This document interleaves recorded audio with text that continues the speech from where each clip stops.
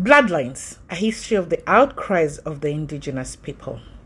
Hello and welcome to Bloodlines. My name is Catherine Warega and I'm here with Colin Ingersoll. Both of us are social work students at the University of Laurentian, Ontario, Canada. In this channel, we shall be discussing about the history of Canada and the indigenous people. Remind and educate each other about the relevance of this history to our present lives. The indigenous people have always complained and raised concerns about their present social welfare, their human rights, and their rights to self-government. Are these concerns and issues valid? Today, we shall venture into the past and look at the history of the indigenous people, their encounter with the colonialist, and the various policies established by the colonial government that led to devastating consequences, whose effects are being felt by the present generation.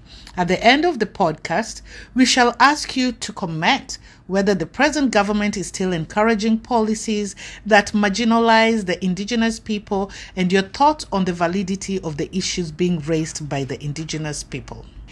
This is the first of a series of weekly conversations that we shall be having. So please subscribe to our podcast and share. Don't miss out on any updates on this revealing storytelling and study. Welcome to Bloodlines. Precious time never wasted.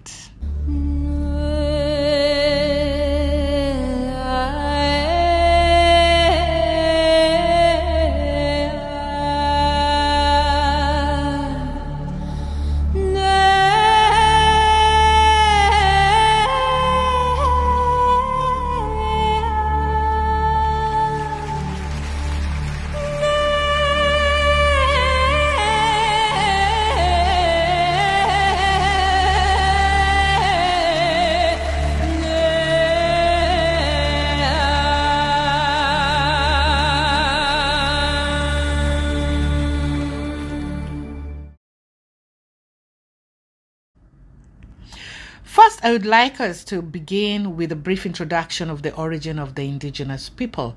Most people have always been led to think that America was discovered by early European settlers who then brought civilization to it and later on went to set up a country known as Canada. Most have been led to think that the arrival of Europeans marked the dawn of North American history and that anything before this is prehistory and not relevant. Some see the spread of immigrants as the destiny of history, choosing not to examine the consequences and continued course of this view, says Macrody Tapel in their 1993 book, In the Rapids, Navigating the Future of the First Nation. But it is clear that this school of thought cannot be further from the truth. It is imperative for us to accept the fact that Americas were inhabited even longer before the advent of the European settlers. While these non-Indigenous people's stories were about coming to Canada, the First Nations participants spoke about the initial encounters between the newcomers and their ancestors, and about the sense of connection that comes from having always been here in the land called Turtle Island. Events of the past decades have raised a number of questions among Canadians with regard to the Indigenous peoples. Non-Indigenous Canadians always ask such questions.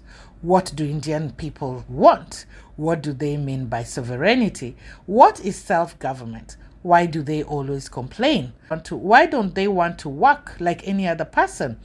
These are very real questions that must be addressed in order for us to be on the same page. To do this, we must appreciate the history of the indigenous people, the New World, quote unquote, as it was commonly referred to, was inhabited by people with distinct people organized in cultural, diverse ways. The indigenous people had always lived North American in a land they referred to as a Turtle Island. They believed this homeland was given to them by the Creator, the Great Spirit, and therefore they had a responsibility to take care of it, and they did this for years before the coming of the European colonialists. The indigenous people were hunters and gatherers. The indigenous people practiced their own spirituality or religion, which was based on honoring all living creation and maintaining the balance of nature. It was important to be strong, physically and spiritually, as it still is, and children were trained through puberty to assume their responsibilities by building their strength and endurance for adulthood. Children were taught by their mothers and the elders through close guidance in storytelling. Many Canadians do not understand the struggle faced by the Indigenous people. They have faced a Holocaust and a cultural genocide. The Indigenous people have also been diminished by sickness as a result of the lack of natural immunity to disease introduced by the newcomers. More profoundly, they have suffered because of policies geared towards assimilating them and making them conform to expectations of the dominant society that has been built around them. Reference is McCurdy, 1993. While we shall not be able to cover the nitty-gritty about the atrocities done towards the indigenous people and the acts of the deception used to subjugate them, we shall cover only a few, and I would request that you leave your thoughts and comments on these discussions at the end of the podcast. The indigenous people lived in a collaborative communities which allowed them to be able to take care of each other. They practiced kindness and valued it as the way of living. This led them to provide shelter and land to the needy Europeans who were migrating from America to seek shelter, leading to land treaties that allowed the Europeans to find land to settle. The indigenous people also traded with Europeans, giving them fur in exchange for guns, knives, alcohol, and clothes. This led to the indigenous people taking up some European cultures as they intermingled with them. I could almost imagine how cool they felt at donning the latest Gucci and Louis Vuitton of that time. However, things soon changed when the Europeans turned against them. The indigenous people were pushed into reserves, and their source of living was banned and declared illegal. Many indigenous people living on reserves suddenly found that they were unable to sustain themselves or their families. However, leaving the reserve meant facing discrimination and assimilation in urban centers, relinquishing one's Indian rights, and losing or jeopardizing connections to family and territory. The indigenous spiritual ceremonies and events were also banned. While many of their ceremonies and spiritual practices have remained intact, indigenous children do not always have the chance to learn how valuable these practices are because they are being educated in non-indigenous schools.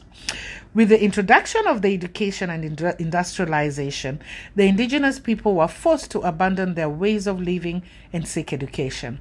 Those who could not learn English or master new skills were rendered helpless and purposeless. Hey, we cannot cover enough today on the subject of residential schools in this podcast, so I promise there will be another episode dedicated to this specific topic. The trauma that was experienced by those who attended residential schools has been described as a defeathering process, stripping Aboriginal peoples of their knowledge, spirituality, physical and emotional well-being. The 60s COPE, a term coined by Patrick Johnson, author of the 1993 Native Children and Child Welfare System, describes the mass of removal of the Aboriginal children from their families into the child welfare system, in most cases without the consent of their families or bands. Most of these children were adopted by non-Indigenous families in Canada and the United States. Children at the schools grew up without nurturing and loving homes that uplifted them to partake in their culture, leading them to have misconstrued ways of living. Many of them, as adults, lacked parenting skills and utilized tactics of abuse on their children. Other responses to intergenerational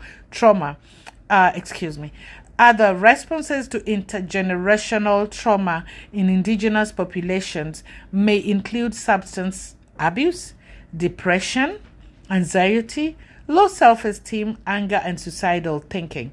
Another item of importance to take into action in connection with the residential school is the student population of indigenous children that died during that period.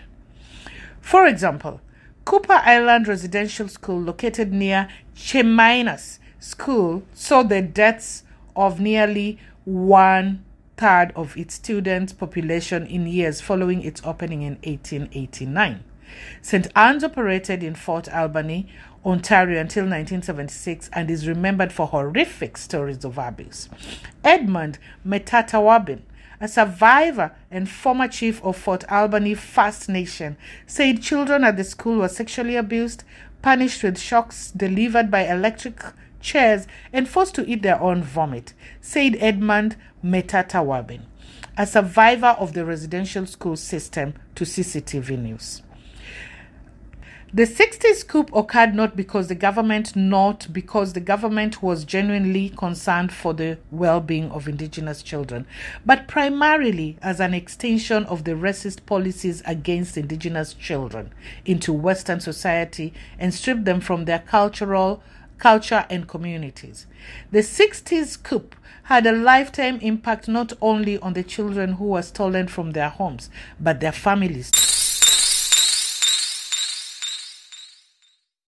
The 60 scoops occurred not because the government was genuinely concerned for the well-being of indigenous children, but primarily as an extension of the racist policies against indigenous children into Western society and stripped them from their culture and communities. The 60 scoops had a lifetime impact not only to the children who were stolen from their homes, but their families too. Emily Hansen describes the effects of the 60 scoops in her online article, The 60 Scoops, a loss of culture and identity. Her article touches on a dark secret that many Canadians do not know about, how the government stripped away thousands of indigenous children from their culture and homes, their connection to their heritage. Sadly, many were also abused and made to feel ashamed of who they were. Some of the indigenous victims never returned to their culture, and a big chunk of indigenous culture is now forgotten as the result of the 60 scoops. Take it on, Catherine. One of the most powerful tools the Canadian government used to hegemonize the indigenous people is through legislation, and in particular the Indian Act of 1867. Colonization meant that the Indian people were considered a problem, and thus a prevailing belief that indigenous peoples needed to be assimilated into Euro-Canadian culture because their traditional ways were considered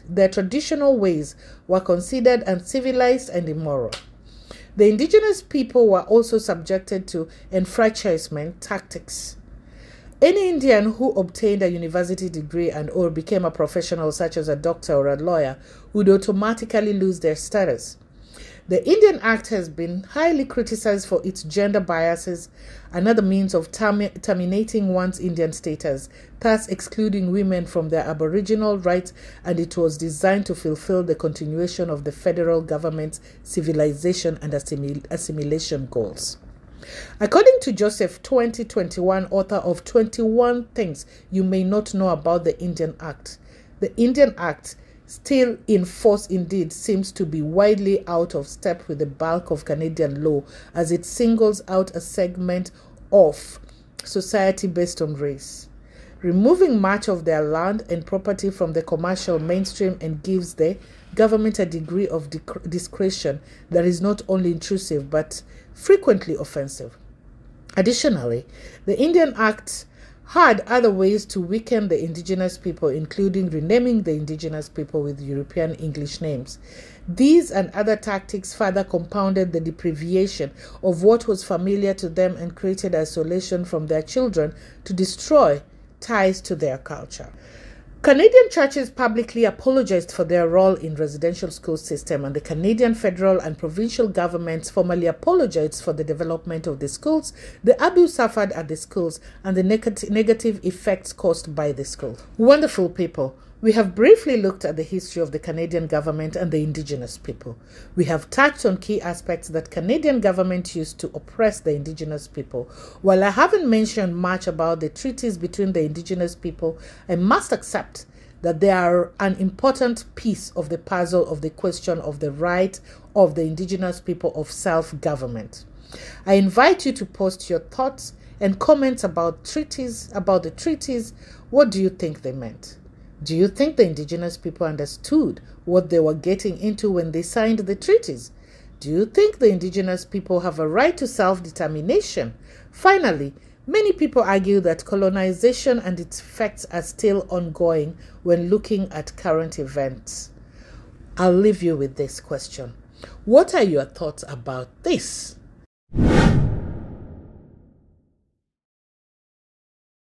Well, folks, that marks the end of this podcast, and I'd like to thank you for your time. Special thanks also goes to my colleague Colin Ingersoll, whose help and support made creating this podcast possible. Until next time.